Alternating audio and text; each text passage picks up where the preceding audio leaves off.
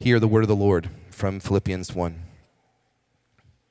I want you to know, brothers, that what has happened to me has really served to advance the gospel, so that it has become known throughout the whole imperial guard and to all the rest that my imprisonment is for Christ. And most of the brothers, having become confident in the Lord by my imprisonment, are much more bold to speak the word without fear. Some indeed preach Christ from envy and rivalry, but others from goodwill. The latter do it out of love, knowing that I am put here for the defense of the gospel.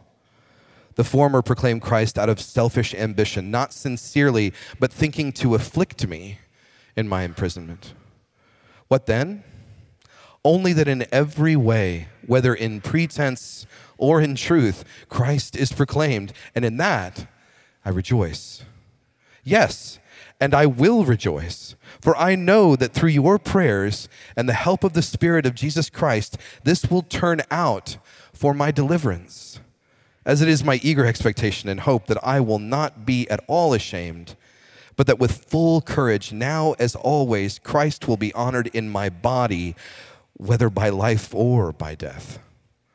For to me, to live is Christ, and to die is gain.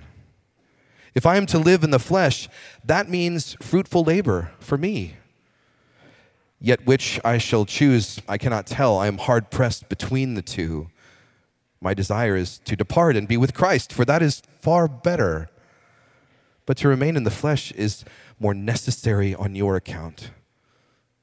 Convinced of this, I know that I will remain and continue with you all for your progress and joy in the faith, so that in me you may have ample cause to glory in Christ Jesus because of my coming to you again. This is the word of the Lord. Thanks be to God. You may be seated. Good morning, Sojourn. My name is Paul. For those of you I haven't met yet, I'm so glad to see you. I'm so glad that you're here. Like Dodd said, I am one of several people who would love to help you get connected. If you'd like to meet us, I look forward to hearing your story, sharing a little bit of mine. It's wonderful that the Lord has brought us together just like this morning. So if you have any questions, please come up and ask me after the gathering. We are in our second week in our series through Philippians. We just started last week. Dodds began with the opening, and here I'm preaching most of the rest of chapter 1. And Philippians is a wonderful letter that Paul wrote to a church in the midst of suffering, and it has been called by many the epistle of joy, Paul's epistle of joy. If we're not careful, we might think that this is the secret to living a fun life. But that's not what this letter's about. In fact, our passage talks about how this is not about joy because following Christ makes for a fun life. This passage today is about how following Christ shows us that real life and fulfillment and satisfaction are found before we even consider circumstances. Whether things are going well or poorly, there's life to be found and joy to be had in Christ. And so my goal this morning is to make a few observations in our passage and then finish with a couple of application points, getting at, I think, the main point of what Paul is trying to communicate to us in some ways in all of Philippians and certainly in our passage. And so let's go ahead and just jump in. For the first observation, we'll begin in verse 12. The Philippian church has been deeply concerned for Paul. As you guys might remember from last week, if you heard Dodds' sermon, Paul is in prison. He's in chains. He's writing this letter from prison. And the Philippian church has been really concerned for Paul. And presumably they've written to him or they've sent a messenger to him. And Paul wants to respond. They've been worried, how's your trial going? Because Paul is in jail prior to a trial, a judgment that could go any number of ways. It could end with him being vindicated and set free, or it could end with him receiving the death penalty. And so they're worried about him. And he writes back to them saying, you guys, no need to worry. All is well. Here's what he says, verse 12. They're not seeing what Paul sees. I want you to know, brothers, that what has happened to me has really served to advance the gospel. so that it has become known throughout the whole imperial guard and to all the rest that my imprisonment is for Christ. And most of the brothers, having become confident in the Lord by my imprisonment, are much more bold to speak the word without fear. So Paul writes them, and he basically says, thank you for your concern. It's not needed. You're not seeing what I'm seeing. Right? The whole Roman guard, because I'm in prison, the whole praetorium now knows that I'm in here for Christ. Furthermore, most of the brothers, I like how he says that, most of the brothers are now all the more bold to preach Christ because I'm in prison. So he says the gospel is doing what the gospel does. He wants them to know the truth, that they should be rejoicing rather than worried. Here's the principle that we see here. What happens to me is not as important as what the effect of that happening is. That's the principle. What happens to me is not ultimately as important as what that does to me or through me or in its effects in the world around. So in the list of priorities for his life, for Paul, the goal of gospel advance for the glory of God overrides any other goal he has. Whether that's a goal to be comfortable, to not be in places like jail, the goal of gospel progress overrides all other things. Which reminds me of the story of Joseph. You guys might be familiar with the story of Joseph. It's told in the book of Genesis, and it's a really crazy story. All right, Joseph is one of the 12 sons of Israel, his original name was Jacob. So Joseph is the favorite son, and on account of that, his brothers hate him, and so they try to kill him. They throw him into a pit, and then they get guilty. One of the brothers says, we shouldn't kill him. We should go get him and sell him into slavery. And so they go sell him into slavery. One of the brothers goes and sells him into slavery. And then things start looking good. He's in slavery, but then he rises up in his master's house, and then gets accused falsely of a crime and gets thrown in prison. And then he rises up again and gets thrown in prison. And then at the end of the day, it's a story of ups and downs where these good things happen to him, and then he's falsely accused. He's in the midst of these terrible circumstances, and all of these terrible circumstances, one after another, eventually lead him to be the second most powerful man in Egypt behind the Pharaoh. And we're told that the Pharaoh's given a vision, and Joseph goes in to interpret the Pharaoh's vision. And through these circumstances, God gifts Joseph the ability to save a whole lot of lives. Joseph helps the Pharaoh understand that there's a Pharaoh coming. They need to store up all kinds of resources and food. And as a result, many lives are saved by Joseph being where he was. And then his brothers come up to get food from him. And he's sitting in a place of authority. His brothers don't recognize him. And he reveals himself to his brothers. He says, guys, I'm Joseph. It's me. Look where I am. And they are terrified.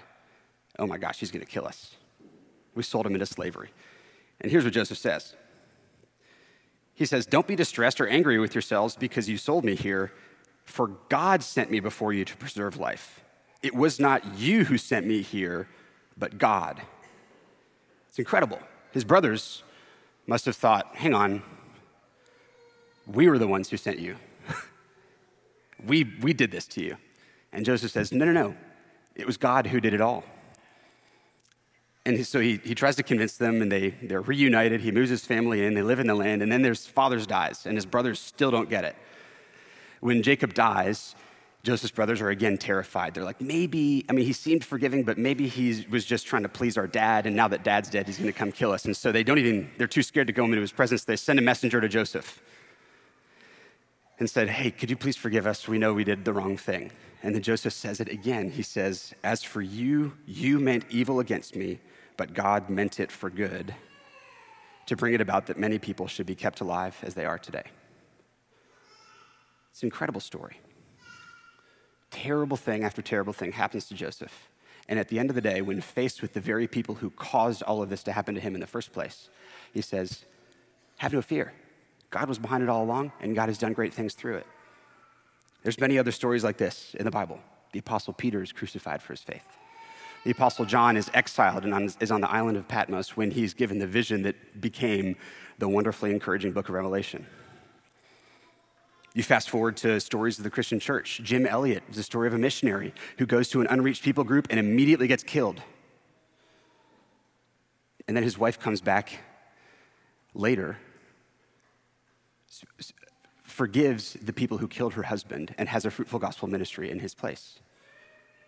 The story of John Bunyan, you might know the book Pilgrim's Progress. That wouldn't have happened without the suffering that happened in John Bunyan's life. The story of Christianity is that of people suffering and ultimately God working through it for good. What others meant for evil, ultimately God uses for good. And of course, the prime example is Christ himself, killed by those in the world in such a way that those in the world might have a way to salvation. This is how the gospel works. Paul wasn't trying to go to prison, but God used his painful circumstance for good. He looks at two things. He says, guys, people outside the church are hearing about Jesus because I'm in jail. People inside the church are all the more bold to tell people about Jesus because I'm in jail. Win-win, inside and out. It gets better or worse, depending on how you look at it. Let's read on. Paul's talking about those who are now, because of his imprisonment, much more bold to speak. And then he says this in verse 15, talking about those who are speaking about the gospel. This is what he says. Some indeed preach Christ from envy and rivalry, but others from goodwill. The latter do it out of love, knowing that I am put here for the defense of the gospel. The former proclaim Christ out of selfish ambition, not sincerely, but thinking to afflict me in my imprisonment. So here's what's going on. There's actually two things in Paul's circumstance that are deeply troubling. One, he's in jail, which may end up in him being killed. Two, to add to that, there are people who are insulting, people from within the church who are insulting Paul, who are preaching out of rivalry and selfish ambition, trying to take advantage of him while he's in prison. And this is probably personal.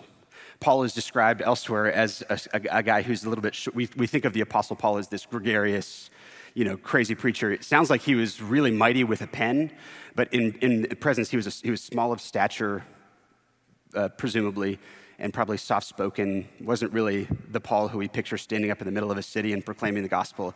He likely stumbled over his words when he was speaking. So they're probably making fun of him. See, he's in jail, and they're jealous of his influence. They're making fun of him. And so what's Paul's reaction? At least Christ is being preached. Here's what he says. He says, what then? Verse 18, only that in every way, whether in pretense or in truth, Christ is proclaimed, and in that I rejoice. But they're preaching Christ. That's Paul's response. He's probably getting reports from people saying, hey, there's selfish people, Paul. They're trying to take your influence. They're trying to insult you. And Paul asks, well, are they preaching Christ? They say, well, yes. He says, great. The picture is of John the Baptist. It just reminds me of the story of John the Baptist, who's preparing the way for Jesus, and he's this wonderfully powerful baptizing ministry, and then Jesus comes along, and all of a sudden, Jesus' apostles are baptizing a whole lot more people, and John's disciples come up to him and say, John, what are you going to do? You're losing all the people. And John says, you know what he says? I must decrease because he must increase. It's actually the other way around. He must increase. I must decrease. Paul says, let's trust God with those vain preachers and trust the power of God's word, because whether preached in pretense or in truth, Christ is being preached. If they're preaching Christ, then maybe their own preaching will call them to repentance. If they're preaching Christ, we can trust that God's word will not return void. Here's the key idea. God can work through any circumstance. Paul's in prison.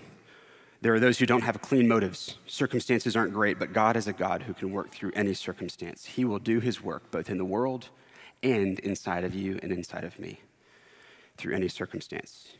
And here's the question before I move on, is do we see our lives this way? Do we filter our circumstances through this lens? We'll talk a little bit more about that later. Let's read on. Paul continues his thought from verse 18. We'll read.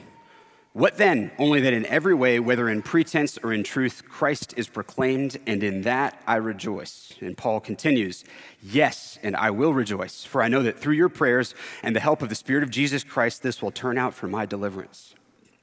As it is my eager expectation and hope that I will not be at all ashamed, but that with full courage, now as always, Christ will be honored in my body, whether by life or by death. For to me to live is Christ, and to die is gain. For to me to live is Christ, and to die is gain. Paul is rejoicing, right, that Christ is being preached. And then he goes on to rejoice at being confident in his deliverance. So at first glance, it might appear that he's talking about being delivered from prison. Right? He's in prison, they're praying for him, they've sent the Spirit, and he says, I am sure of this, that this will all work out for my deliverance. We're thinking, oh, he's coming out of prison. God's given him a prophetic word that he's going to get released from jail. God could do that. But I don't think that's what he's talking about, because he goes on and says, whether by life or by death, this will work out for my deliverance. And furthermore, it's worth pointing out that when Paul brings up deliverance, he quotes Job. Job, as you may know, is the story of a righteous man who suffers many terrible things. In the middle of Job, chapter 13, like 20 chapters before Job's restoration, so he's in the thick of suffering, Job says this. He says, though he slay me, yet will I hope in him. Speaking of God. Job has said, God can give, God gives, and God can take away. And Job says, though he slay me, yet will I hope in him. I will surely defend my ways to his face. And then Job says, this will turn out for my deliverance. And then just after that, Job meditates on his death. So it's interesting that that's the same phrase that Paul uses here in verse 19, right before he meditates on his death. For I know that through your prayers and the help of the Spirit of Jesus Christ, this will turn out for my deliverance, whether in life or in death. It seems that Paul's joy is not in the fact that he will be released from prison. He crystallizes this point for us in verse 21. For me, to live is Christ, and to die is gain. The key idea here is whether in life or death, Christ will be magnified. And this is worth pausing on for a moment. To live is Christ, and to die is gain. It's a very powerful, powerful verse. It's been quoted often, and it's beautiful and wonderful, but the English almost doesn't do justice to the spin of what it sounds in Greek. I don't usually do this, but I want you to listen to what it sounds like in Greek. To zain Christos, ta apothenein kerdos. There's two levels of rhyme. Ta zain Christos, to live is Christ.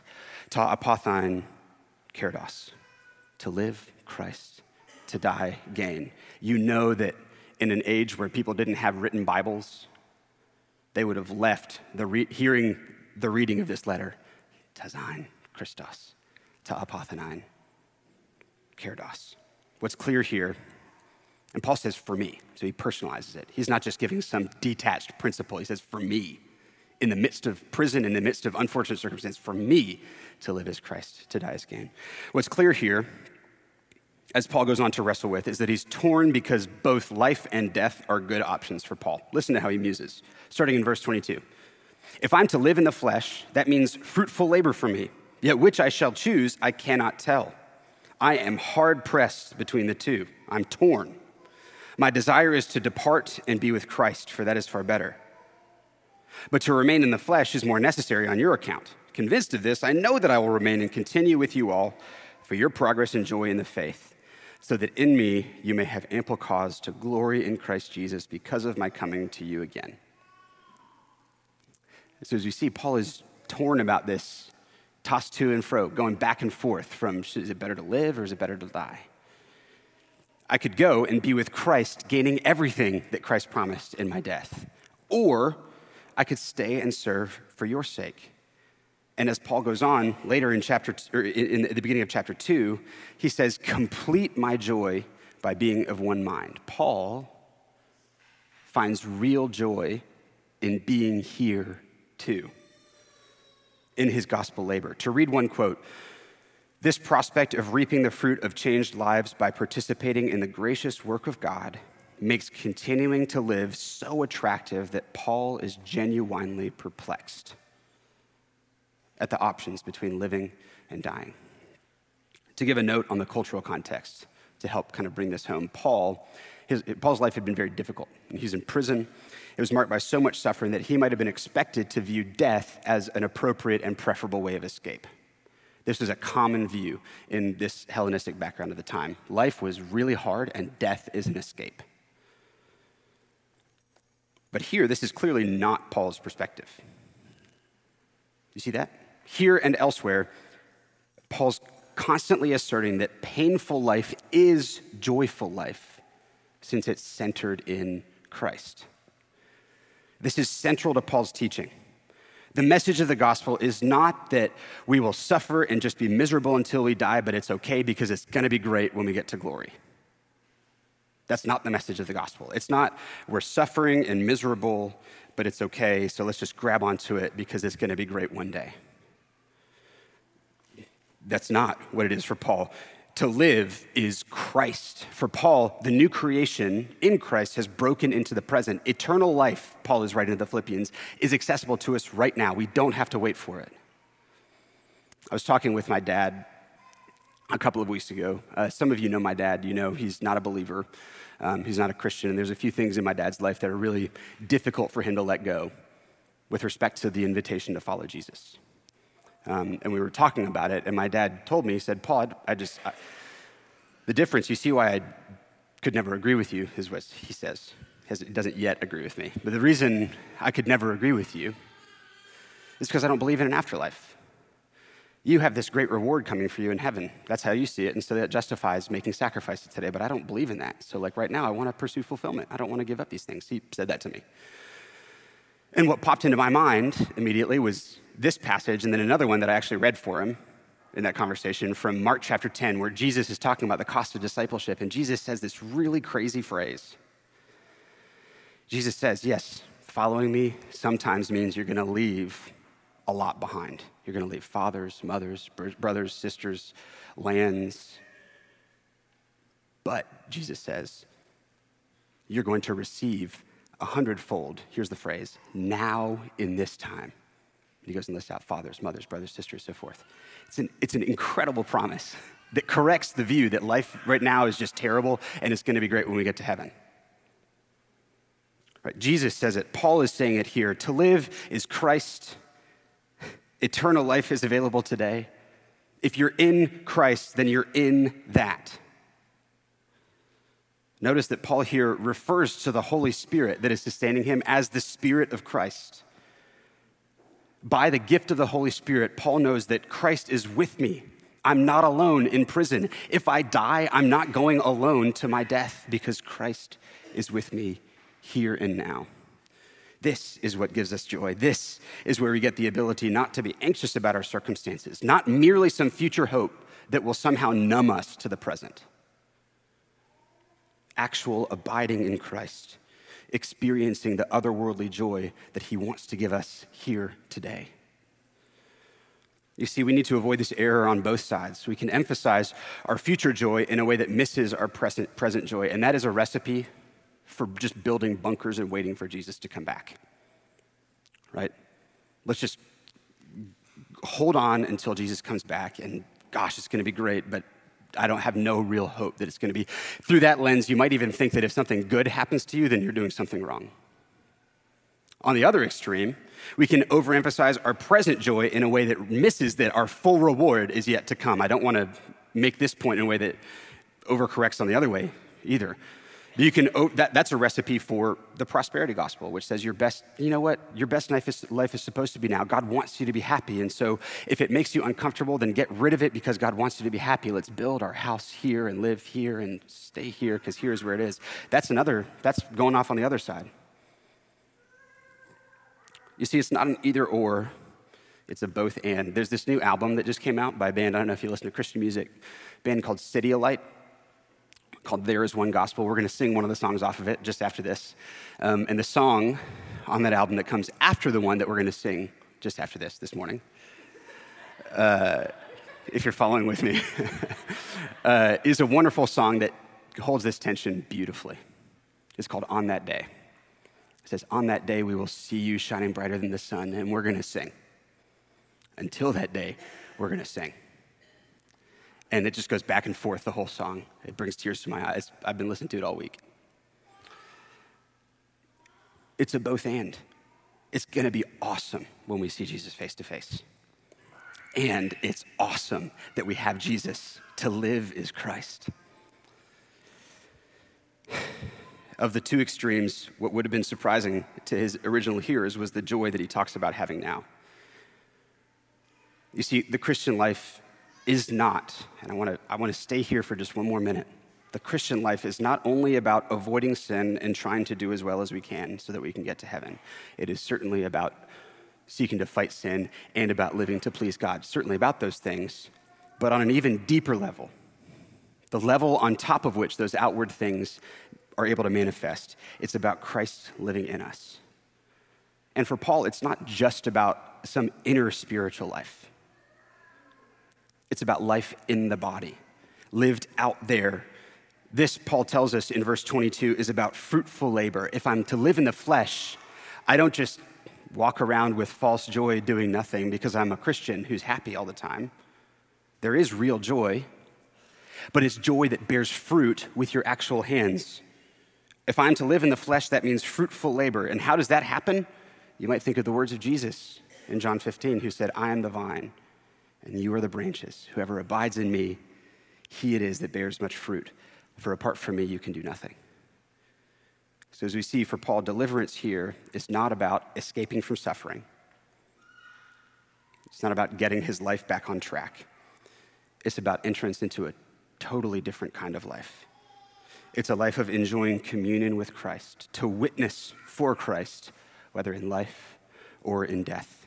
And even for Paul, notice, even for Paul, he's not perfect. He denies being perfect. Later in Philippians chapter 3, he's going to say, not that I've already obtained this or am already perfect, but I press on to make it my own because Christ Jesus has made me his own. Paul basically confesses in Philippians 3, he's like, I'm trying to do this too, guys. To live is not a static position, but a dynamic process of becoming and growing. For Paul, the purpose of living is pressing forward to know and to serve Christ more and more with each passing day. This is how you get to the point where you realize circumstances don't matter the way that you think they do. If your life is focused on you and what you can do, then bad circumstances will always be an interruption.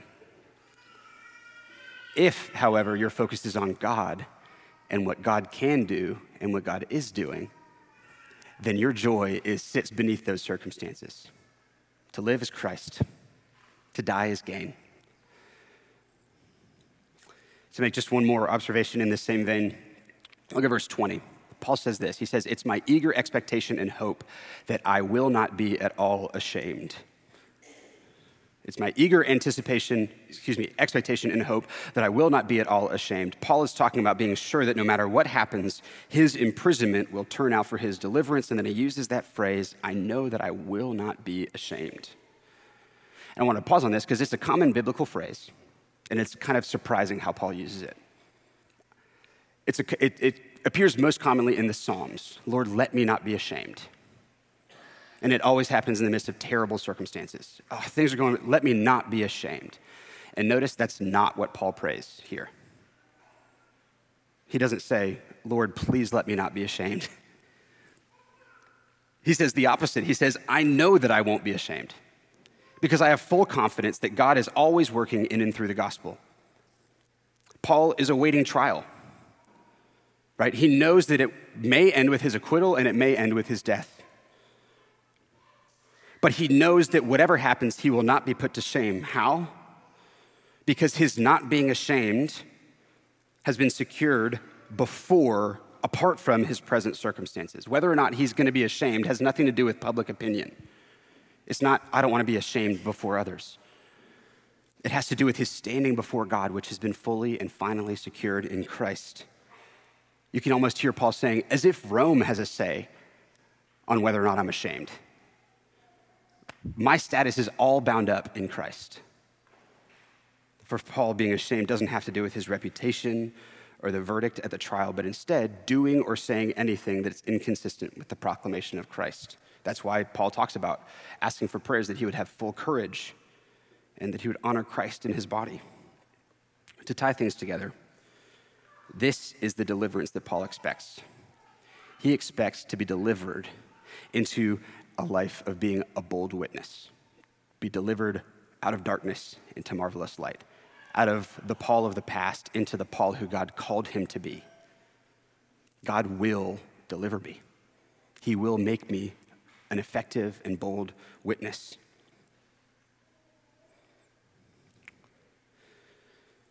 And it doesn't depend on his circumstances.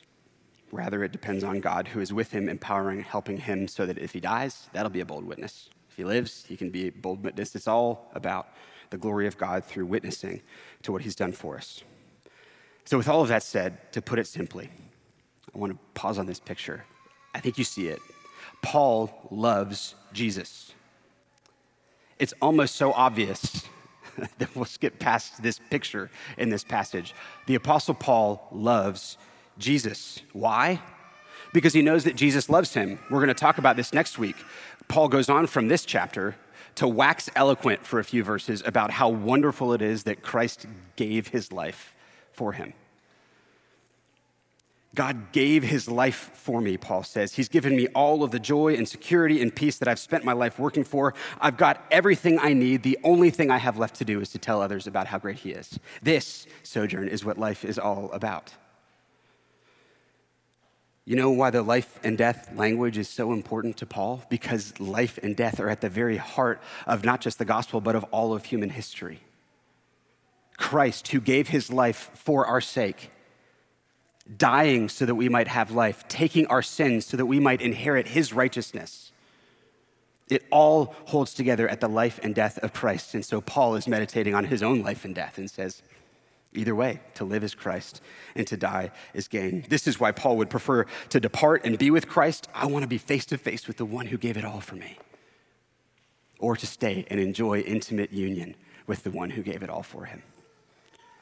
Socrates, an ancient Greek philosopher, once said famously, the unexamined life is not worth living. Have you guys heard that?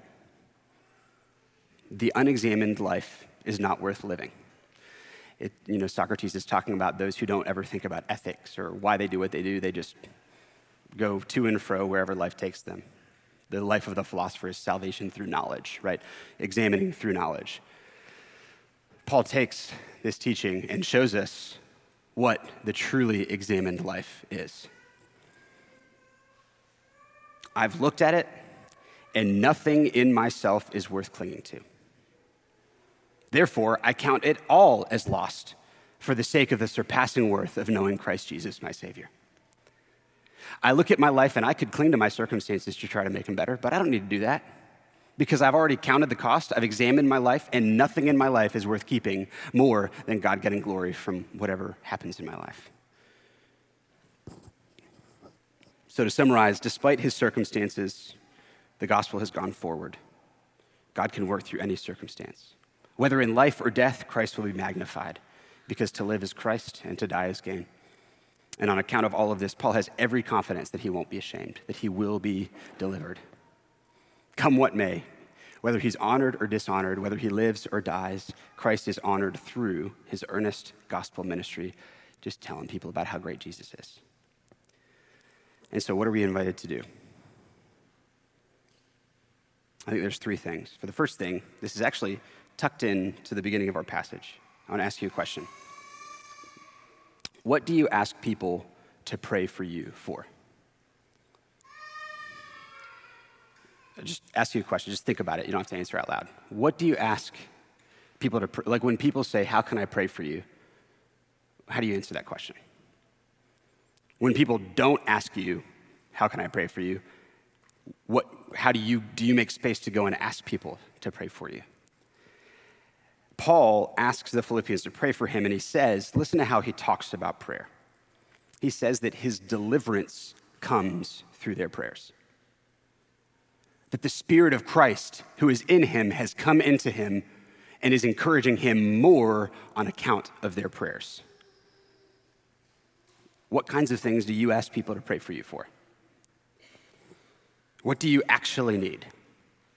Where do you create space in your life to ask people to actually pray for you?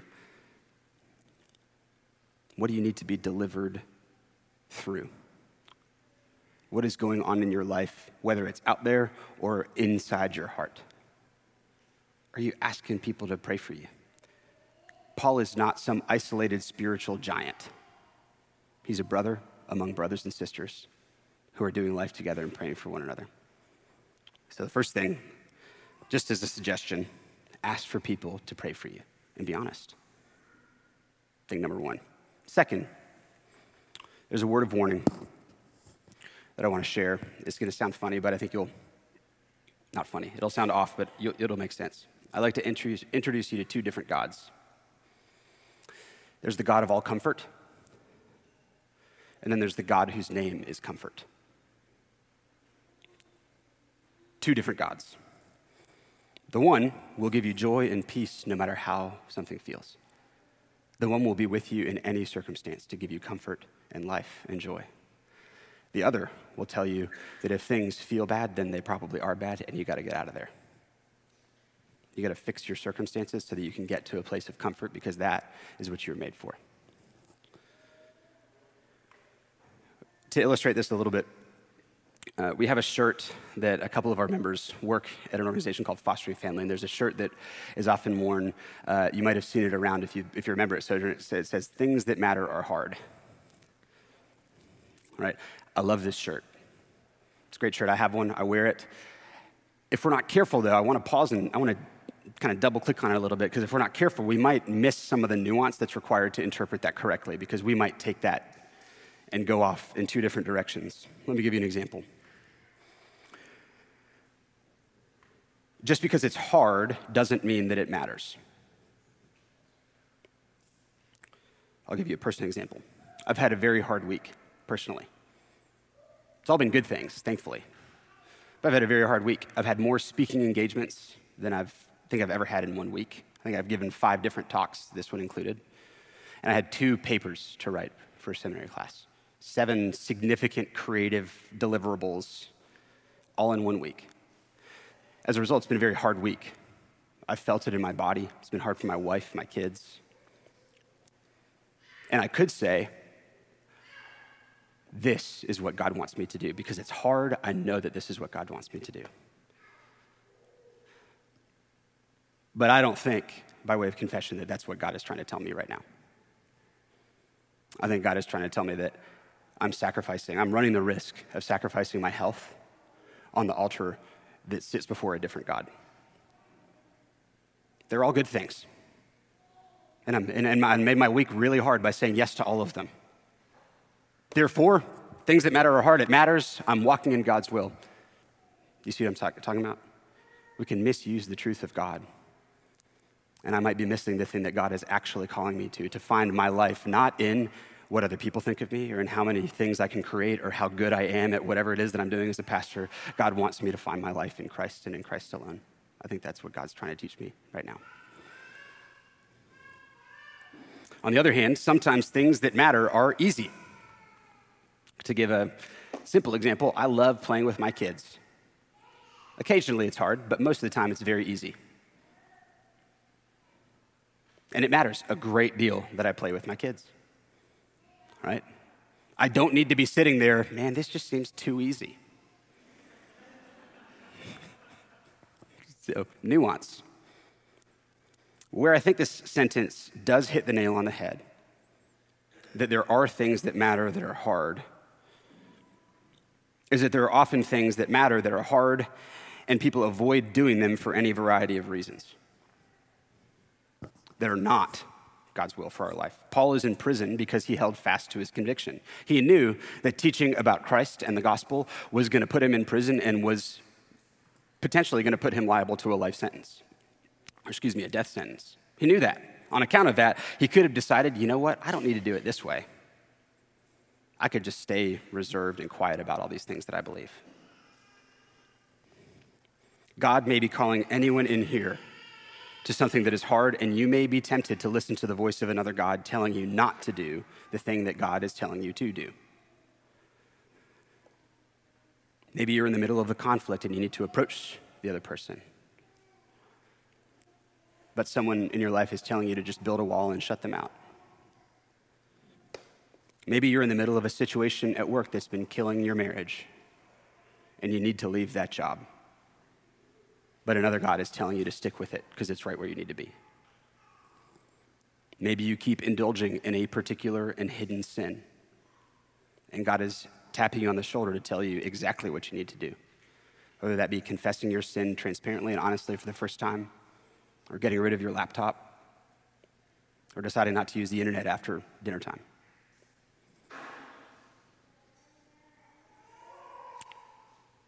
God calls us to do things that are hard, promising that through things that are hard, it doesn't matter whether it's hard or easy, whether it leads to our death or to our life. Christ is there, and he's with us, walking us into newness of life. John Piper wrote a book a long time ago for me, called Don't Waste Your Life. I remember hearing about this in college and thinking, man, this means I need to do something amazing with my life. I don't want to waste my life. But it's a really, at a nutshell, it came out of a book. He wrote the book after giving a talk to an event with, looked like 1 million college students.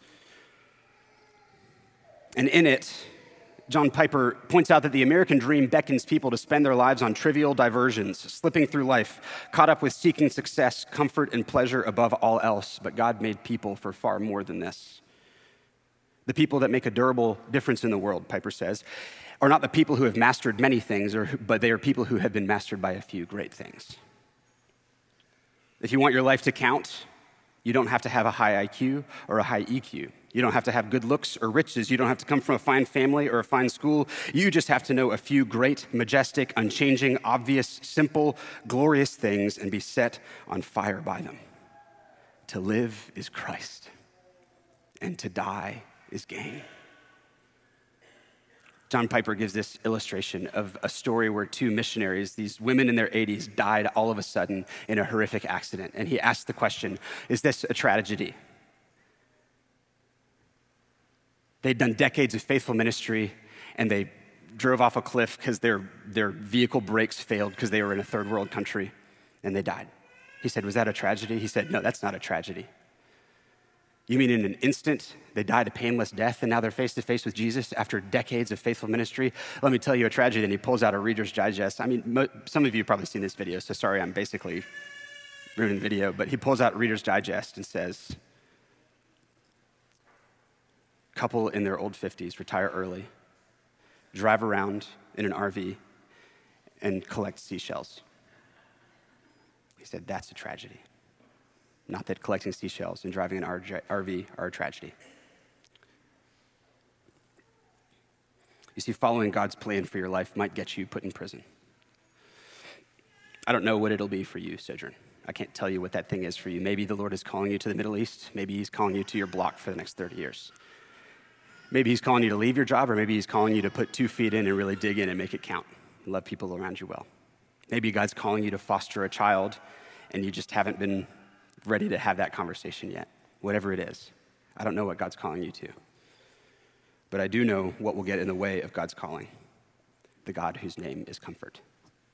Instead, I want you and me to lay down our lives before the God and Father of our Lord Jesus Christ, the Father of mercies and God of all comfort, who comforts us in all our afflictions so that we may be able to comfort those who are in any affliction with the comfort with which we ourselves are comforted by God.